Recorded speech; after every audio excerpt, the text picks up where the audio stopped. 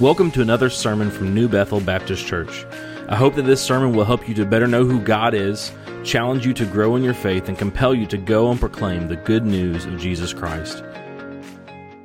All right, so if you have your Bible and you want to turn while they're going back there to the book of John, we're going to be in chapter 20. We're going to be looking at verses 1 through 10. So the last time that we as a church gathered together was this past Friday. And that was to celebrate Good Friday, which is the time where we remember the crucifixion of Jesus. And today, we come together to celebrate the resurrection of Jesus, because Good Friday is good because of what he did for us on the cross, because he went to the cross for our sins. But it's even better because we know that he didn't stay in that tomb. And so today we celebrate the empty tomb, and that's the title of today's sermon. And as we reflect on this, I want to remember and think about all that God has done. And I want us to realize that what we celebrate today, the resurrection, is the most consequential event that has ever happened. There is not a thing that has happened in human history that has had more impact and has more impact still today and in the future than the resurrection. You can think through your life and all of the moments where the world almost seemed to stand still because of the things that happened. There have been many moments throughout all of our lives where things changed the way the world works. One of those would be COVID not too long ago. But there's not a more consequential event, nothing that should change our lives more, nothing that should change the way we live more than the resurrection of Jesus Christ. And that's what I want us to look at today. But as we approach it, I can say all of those things, and as I look out, I can see many of you that seem to agree with what I'm saying about that. This is the most consequential thing. This should change your life. It should change the way you live. But I want to make sure that we don't just say these things, but we look at why it matters to us. Why does this matter to you today? Why does it matter to you today that 2,000 years ago, God raised Christ from the dead? Why does it matter that that tomb is empty? So we're going to look at that this morning. I want you to keep that in mind. Why does all of this matter to you? Why does it matter? We're going to look at John 21 through 10 as we get into this morning. Now, on the first day of the week, Mary Magdalene came to the tomb early, while it was still dark, and saw the stone had been taken from the tomb. So she ran and she went to Simon Peter, the other disciple, the one whom Jesus loved, and said to them, "They have taken the Lord out of the tomb, and we do not know where they have laid him." So Peter went with the other disciple, and they were both going toward the tomb, both of them running together, but the other disciple outran Peter and reached the tomb first. And stooping to look in, he saw the linen cloths lying there, but he did not go in. Then Simon Peter came following him and went into the tomb. He saw the linen cloth lying there, and the face cloth which had been on Jesus' head, not lying with the linen cloths, but folded up in a place by itself. Then the other disciple who had reached the tomb first also went in, and he saw and believed. For as yet they did not understand the scripture that he must rise from the dead. Then the disciples went back to their homes. Let's go to the Lord in prayer together this morning. Father, we thank you for this day that you've given us, this time that we can gather together and look at your word. We can look and see the account of the resurrection in Scripture. We can look and see what you have shown us about yourself. And God, I pray that as we look at this morning, that we would be convinced of who you are. We would be convinced of who Jesus is and what you've done for us. And it is in Jesus' name that we pray this morning. Amen.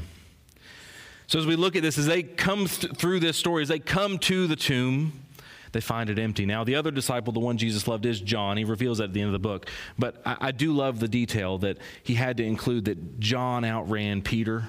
He just had to make sure that all of human history would know that he was faster than Peter. But Mary comes and she finds the tomb empty. And she's distressed. They think that they've taken Jesus somewhere else. And it's revealed in the passages that follow this through angels and through the appearance of Jesus that Jesus is not, they say, "Why do you look for the dead among the living? He's not here. He is alive." So we're celebrating the empty tomb today. And as I mentioned to you before, I can say these things, I can tell you these things, I can talk until I'm blue in the face about how important this is for your life, but I want you to know it for yourself.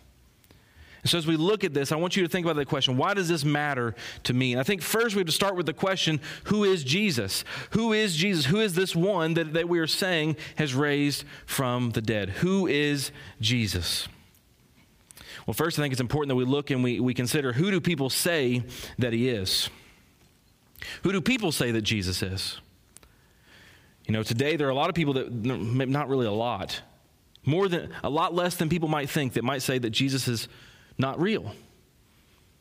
You know, if you look into scholarly literature, if you look into the historical scholars, there's only a small minority that would ever say, even whether they're Christian or not, that Jesus was not a historical figure.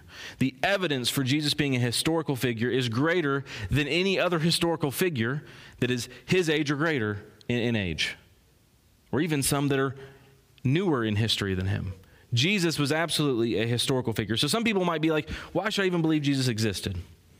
Not very many people truly hold that with evidence behind it, or what they would claim to be evidence. Now, a lot of people, even people that aren't Christians, would say, well, he was a good teacher. It's really hard if you look through the Gospels and you see some of the things that Jesus said, to look at him and say, well, I don't really agree with that. Love your neighbor. Well, I don't agree with that. Not many people say that. People understand the importance of forgiveness, of patience, of the things that Jesus taught. So they'll look at him and they'll say, well, he was a good teacher. But they'll say that's all that he was. There's also been certainly many people who have twisted his words for their benefit because of his reputation as a good teacher, as one with authority. And then there's people who say, well, Jesus was a prophet. Jesus was a prophet. Most religions, I don't know if you knew this, most religions in the world acknowledge Jesus in some way. So the Quran, so Muslims, the Quran talks about Jesus, specifically talks about Jesus, talks about him being born of a virgin, talks about the ascension, but does not claim the same facts about Jesus that we believe, about his death, burial, resurrection for the forgiveness of sins. They certainly don't believe that he was God in the flesh.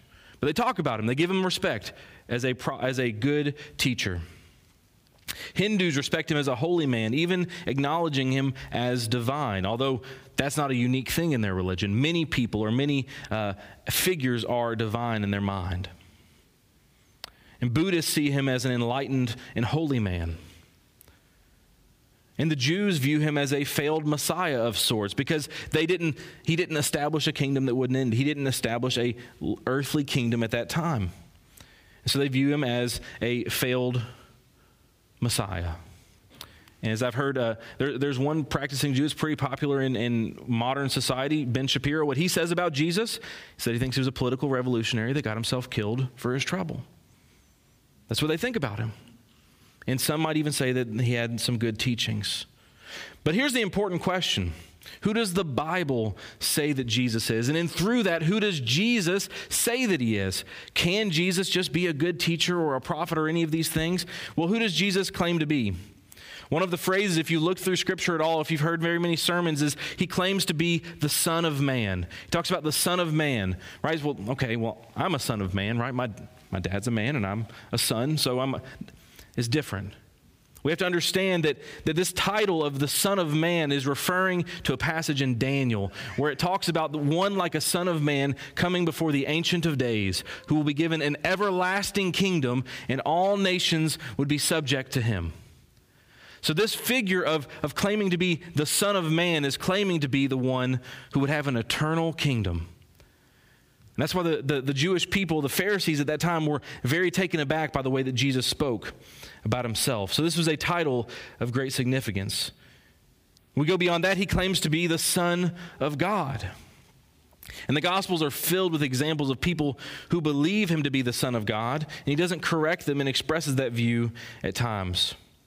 And even going a bit further than that, we see an expression of the Trinity in how Jesus teaches and how he talks about himself, because he claims to be God in the flesh. And if you know about the Trinity, we're not going to go into it too in depth right now, but Father, Son, Holy Spirit.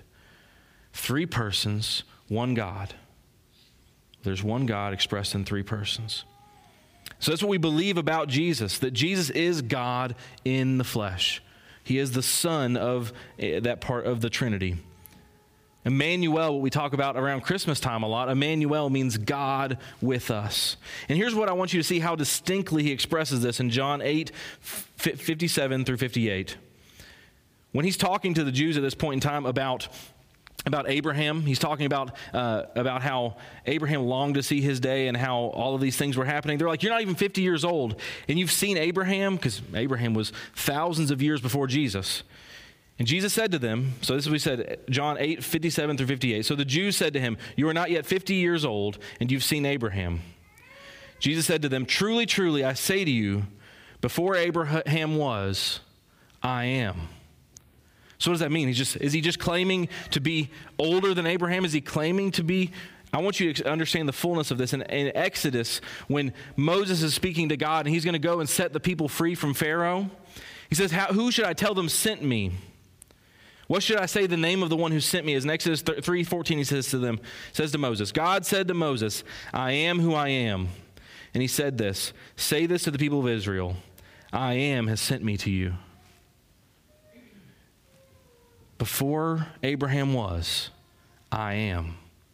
He is claiming to be the same God that they've known from the beginning, the same God that delivered them from Egypt. And here's what we kind of went past this on Friday evening, but this is so powerful. In John 18:4 through 6, then Jesus, knowing all that would happen to him, came forward and said, whom do you seek? This is in the garden when he's being arrested. They answered him, Jesus of Nazareth. Jesus said to him, I am he. Judas, who betrayed him, was standing with them. When Jesus said to them, I am he, they drew back and fell to the ground because they could not stand before the one who is the great I am. Jesus claimed to be God in the flesh and the Son of God. So he's the Son of Man, the Son of God, God in the flesh.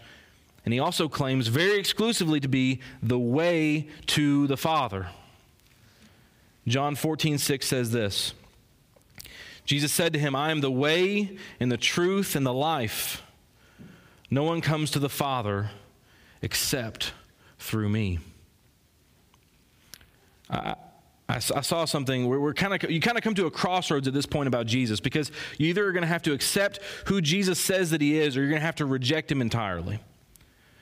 Because I saw this person that had talked about their journey to faith in Christ, and they talked about how they were looking at all the world religions, and in most of them, as I mentioned, they talked about how Jesus was someone to be revered, someone of good status. And so this person noticed that, and then when they looked at what Jesus said about himself, said, I am the way, the truth, the life. No one comes to the Father except through me. And so if the only thing that all the religions can agree upon is that Jesus is good, but then Jesus says, I am the way, what does that leave you with? Because we come to a crossroads. I think it was C.S. Lewis that talked about it in this way. He talked about this idea of a liar, a lunatic, or Lord. I've shown you what Jesus said about himself. If that is what Jesus claimed to be the Son of God, he can't very well be a good teacher if he's not the Son of God. If he is not God in the flesh. Because if you found out your teacher thought they were something they weren't, do you trust whatever else they say? If someone were to say to you, if someone were to be your teacher and they well, I can fly. Oh, can you? Okay, I'm going to start to reconsider everything else you've told me. Because if Jesus is not the Son of God, but he claims to be, you have to take into question his other teachings. That or he's crazy. So either he's lying intentionally. You can't call someone a good teacher that lies intentionally. So he's either a liar, he's a lunatic, he's crazy. He thinks he's the Son of God, but he's not. Well, that's a crazy person. So either he's lying about it, he knows he's not God, and he says it anyway, or he's crazy, or he is who he says he is. He is the Lord. So here's what I want you to consider about who Jesus is, because he is a historical figure. Why would the people believe this? It is agreed upon that the Gospels and the letters in the Bible, they date to right after when Jesus lived. These are historical books. Okay? Why would the people believe this? Well, we look at a lot of religions that happen in the world, and what comes along with the people who start those religions? Fame, power, money, influence. Do you know what happened to the disciples? All but one of them killed for their faith. The Apostle Paul, who persecuted the church, converts and is then later killed for his faith. It wasn't until 313 AD that Christianity became legal. So until that time, now, depending on who was ruling at that time, there was periods of more ease for Christians, and there was periods of much harsher things for Christians. But Christians could be persecuted legally for their faith. It was illegal to be Christian. They could be put to death because they claimed that Jesus was Lord. So why would these people believe it? Why would they say Jesus rose again unless they believed it? Because one fact that people don't dispute in history, one thing that could have stopped this very easily, is that the tomb was empty. Because all the Romans had to do, all the Jews had to do is like, he didn't raise again. Here's his body. And the harshest of proponents would say, well, they stole his body. Why would they do that? So that they could be reviled and killed for what they believe. When Jesus died, they scattered. They didn't come back together till they had seen the risen Savior. So who is Jesus? Jesus is God in the flesh. But why did he come? Why did Jesus come? Why did he have to come? Jesus came to solve the problem of sin. This is an essential part of the story. Jesus came to solve the problem of sin. You've probably heard talk of the gospel, and the gospel is what we celebrate on Easter, the good news of what Jesus has done. It's not good news unless we understand the bad news. And the bad news is that sin exists in the world and exists in every single one of our lives, my life and in your life. We see in the Bible that Adam and Eve disobeyed God, and through that, sin entered into the world. People chase after what they want rather than what God wants. They're disobedient to him. And so we see that God gives the law to his people. The Old Testament, we see his law given to them. Do these things, don't do these things. Here is the manner in which I want you to live. And he gives them a covenant. But time and time again, it's almost like if you read through the Old Testament, you'll start to wonder if you've already read this before, because in some ways you have. Then a generation arose that didn't know the Lord. They fell away. God brings them back. Then a generation arose that didn't know the Lord, and they fall away because they chase after their sin, the things they want, the things that are not what God wants for them, instead of chasing after God. And then we see the prophets in the Old Testament that point forward to and reveal God's plan of salvation, his ultimate plan of salvation for his people. From the beginning, God had a plan of redemption through Christ. From the very beginning, he had a plan of redemption through Christ. And we see this in one of our favorite verses. But we're going to go beyond that, because it's not just one verse that we see this in. John 3:16 through 18. For God so loved the world that he gave his only Son, that whoever believes in him should not perish, but have eternal life. For God did not send his Son into the world to condemn the world, but in order that the world might be saved through him. Whoever believes in him is not condemned, but whoever does not believe is condemned already, because he has not believed in the name of the only Son of God. So here's what we see here. We all know John 3:16, or you've probably heard it before. God so loved the world to send his Son. So whoever believes in him would not perish, but have eternal life. In that, we see the whole picture. Because of our sin, we are on a path to perishing, because we are guilty. If you ask any kid as they go through life, you ask any adult, what happens when you break the law? You get punished. So we break God's law, and there is punishment. There is wrath against us for that, justly, because God is a just God. When we see evil things happen in the world, we want those things to be punished. We just don't like to think that we are included in what is evil in the world. But we can't keep God's law. We can't do it by our own works. But the good news, this is why it's called the gospel, is that God did not send his Son into the world to condemn it, though he could have, but in order that the world might be saved through him. The idea of being saved means there's peril at hand. You don't go up to somebody walking down the street and just grab them and say, I just saved you. They're going to look at you like you're crazy. Now you go grab somebody that's about to be hit by a car and you pull them out of the way. That you don't have to tell them you saved them. You saved me. Why? Because there was peril at hand. Something was coming for them that they could not change in that moment, or maybe they weren't even aware of in that moment. God sent his Son to intervene on our behalf. He sent his Son so that we could be made right with him, so that this sin that punishment exists for might be that we could be saved from that. So how is he going to accomplish this? We see this through the next question. Why did Jesus die on the cross? Why did Jesus die on the cross? We've already talked about it. There was wrath from God for sin. And God is a just God, and he is going to punish sin. And we read in the last passage too, whoever does not believe is condemned already. It's not as though if you don't believe God will condemn you, you stand condemned because of what you have done, because of your sin. But God is making a way that you can be saved through Jesus. We see a beautiful example of this in Romans 3:20 through 25. For by the works of the law, no human being will be justified in his sight, since through the law comes knowledge of sin. I want to stop right there for a second. So, God gave his law, right? The 10 Commandments. It's an easy place to think about. By following his law, no one's going to be justified. Because you know what you're not supposed to do, and you realize you do it, you're guilty.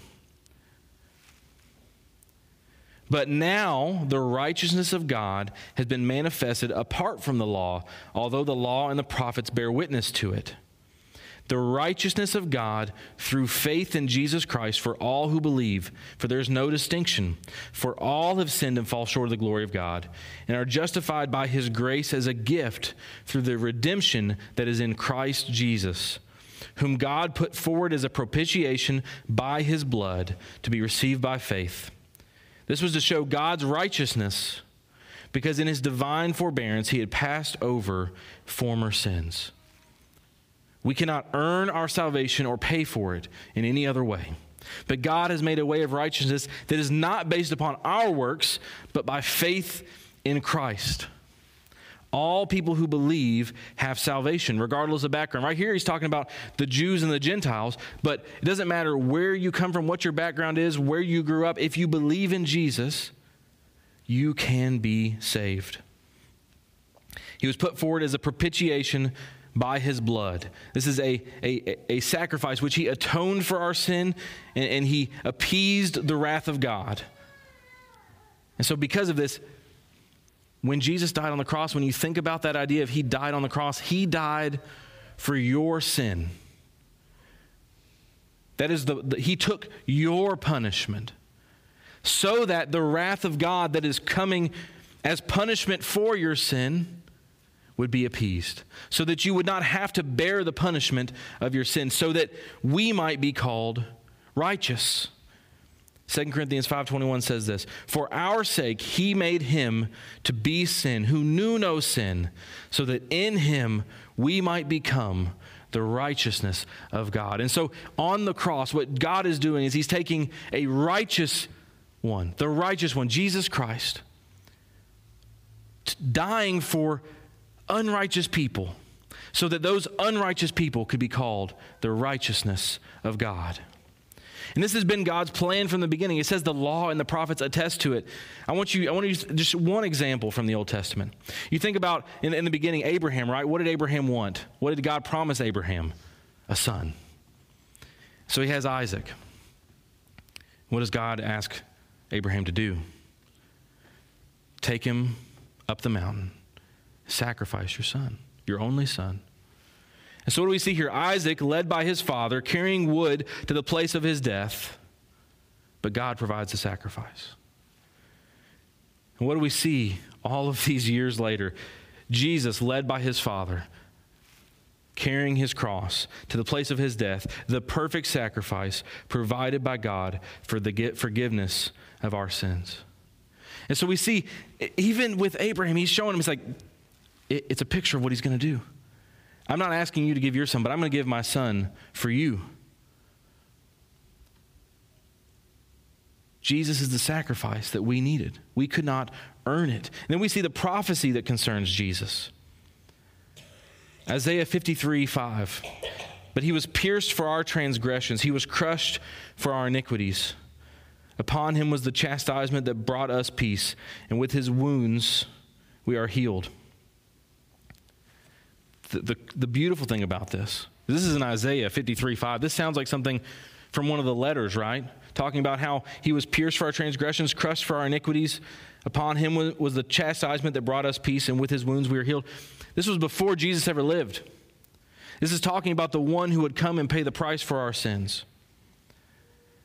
One of the beautiful things I saw, it was a quote, I think it's D.A. Carson, that said, condemnation, sin entered the world through one man in the garden saying, not your will but mine be done. Right? When Adam and Eve rejected what God had said and they ate of what they were forbidden to eat. And then we see redemption enter through one man when in the garden he said, not my will, but yours be done. Through what Christ has done for us. So Jesus died on the cross for our sins. You've probably heard that before in your life. Well, today we're not celebrating Jesus dying on the cross. That was Friday. Today we're celebrating the resurrection. So why does the resurrection matter? The resurrection is why we are here today. Because I tell you, the disciples were scattering. If Jesus was not raised from the dead, I don't think there would have been a religion called Christianity. Maybe a few people would have still tried to follow his teachings. Maybe there would have been something like that. But the resurrection is why we are here today. The reason the resurrection matters is because this life is not all there is. This life is not all that there is. 1 Corinthians 15, 16 through 22 says this, for if the dead are not raised, not even Christ has been raised. And if Christ has not been raised, your faith is futile and you are still in your sins. Then those who have fallen asleep in Christ have perished. If in Christ we have hope in this life only, we are of all people most to be pitied. But in fact, Christ has been raised from the dead, the first fruits of those who have fallen asleep. For as by a man came death, by a man has come also the resurrection from the dead. For as in Adam all die, so also in Christ all shall be made alive. So if you remember why Jesus came, he came so that whoever believed in him would not perish, but have eternal life. The crucifixion is the means by which God has atoned for our sins, and the resurrection is the way that he displays his glory and power in triumph over death. The resurrection is promise that God has not only forgiven our sins, but raised us to new life in Christ. It is the victory over sin and death. What it said in that passage, it said, if Christ has not been raised, we are to be pitied among all men. Do you know what that means? There's a lot of people in this world that have this idea of you only live once. Live it up because you're only here for a little while. You only live once. If that was true, they are right. If there is no resurrection, if there is no eternal life, if this life is all there is, and Paul really in other parts of that passage says as much, if Christ has not been raised, if there is no eternal life, you should live it up. And he says that we should be pitied among all men because we're chasing after something that's not true. But if Christ has been raised, which I believe he has, and I hope that you believe he has this morning, if Christ has been raised, if there is eternal life, it matters tremendously that you believe in Christ. Because it is a lie that you only live once. It is a lie that this life is all that matters. It is a lie that you should live it up right now. Because there is a life to come. Because Jesus died so that you wouldn't perish, but have eternal life. So life with Jesus begins now and lasts forever. So the rest of this earthly life we live, until we are in eternity with him, we should live devoted to following him. We serve the living God. The resurrection matters because we don't serve a man who died and was buried and remains there. Although many religions are founded upon such things. We serve the living God, a living Savior, one who's been raised from the dead, and through his sacrifice, we can pass from death to life and have eternal life with him. And so here is the most important question that you must answer. The most important question you must answer for yourself. Who do you say that Jesus is? Who do you say that Jesus is? In Matthew 16, 15 through 17, Jesus is talking with his disciples, and he asks them who people think the Son of Man is, that figure we've talked about from Daniel. And he asks them after that, he asks in Matthew 16, 15 through 17, he said to them, but who do you say that I am? But who do you say that I am? And Simon Peter replied, you are the Christ, the Son of the living God?" And Jesus answered him, "Blessed are you, Simon Bar-Jonah, for flesh and blood has not revealed this to you, but my Father who is in heaven." So the question that you need to answer for yourself this morning is, who do you say that Jesus is? Do you believe that he existed? Do you believe that the Bible is true? That he was raised from the dead? That tomb was empty. Why? Because here's the question you have to answer. You have sin in your life. Every one of us does. Do you believe that Jesus came, died, buried, and was raised again for your sin? Because if you believe that Jesus is real, you believe things the Bible says about him, you can't claim that he's just a good teacher. You can't claim that Jesus is just something you're going to add on to something that you kind of intellectually believe. This is life-changing stuff here. When Jesus died on the cross, the disciples were dismayed. When he was raised again, they left everything they knew to pursue sharing the good news of the gospel to the ends of the earth, even if it cost them their life. And so what I'm imploring you today is that if you believe that Jesus is who he says he is, that he is the Son of God, that he died on the cross for your sins, if you know this, if it's something you believe, and that he was raised again, this should be something that changes your life. Because if God has raised Jesus from the dead for your sins and has called you to follow him in obedience, what else is there for you to do? I don't know any other person that's raised someone from the dead. I don't know any other person that went into it. I don't see many tombs when I go to the graveyard that are open and the casket's empty. Jesus' tomb is empty. And because it's empty, he calls you to follow him. He calls you to repentance and to belief. And so what does that mean this morning? It means that you're one of two people today. You either have believed these things, and what I'm telling you today is something that you can receive with joy, that you believe that Jesus died on the cross for your sins. You are a Christian. You have followed him. The call is to follow him with more obedience through your life. That's the call. But if you're sitting here today and you do not have a relationship with Christ, then you are still in your sin. But if you believe that he has died on the cross for you and is raised again, if you will admit your sin, believe in him, and confess him as your Lord and Savior, you will be saved. Now, that's not an insurance policy. That doesn't mean you pray a prayer and you're good to go. You don't ever come to church again, or you don't ever do anything in your life with Christ again. That means you follow him because you know your life has now begun. You were dead in your sin, and he raised you to life. And so in a moment, Becky's going to come, and we're going to have a time of invitation. And what I'm inviting you to do is to respond to how God is working in your life. Whether that's to come to the altar and pray, to pray in the things he's convicting you of in your life, or to pray for other people, to pray right where you're at. Whether that's to take a step of obedience for the first time and to make him your Lord and Savior. To say, I believe it and I want to follow him. And if you want to do that, I will be down front this morning. I would love to talk to you. I'll be around afterward too, if you as well. But I want you to remain seated for the first part of this song and to reflect upon what God is doing in your heart, about what God has said about himself, about whether you believe it and what you're going to do because of it. And then part of the way through the song, Becky's going to instruct you to stand, and we can continue to worship him together. But you can move throughout any part of it. You can come forward, you can pray, you can turn to the person beside you for prayer. Move how God is convicting you to move today. Let's pray. Father, we thank you for this day that you've given us in this time that we can just celebrate the resurrection of our Savior. And God, I pray that if there are any here who do not know you this morning, that today would be the day they would cry out to you for salvation. Because you didn't send Jesus to condemn the world, but so that the world might be saved through them. And the way that we can be saved is through believing in what Jesus has done. And that belief will result in obedience in our lives. And God, I pray for those of us who know you, who have been saved, that we would follow you with obedience, that this would be something that changes the way we live, that everything we would do would consider the resurrection. Father, I pray that you would move in each of our hearts this morning. It's in Jesus' name we pray. Amen. We hope this sermon has been a blessing to you today.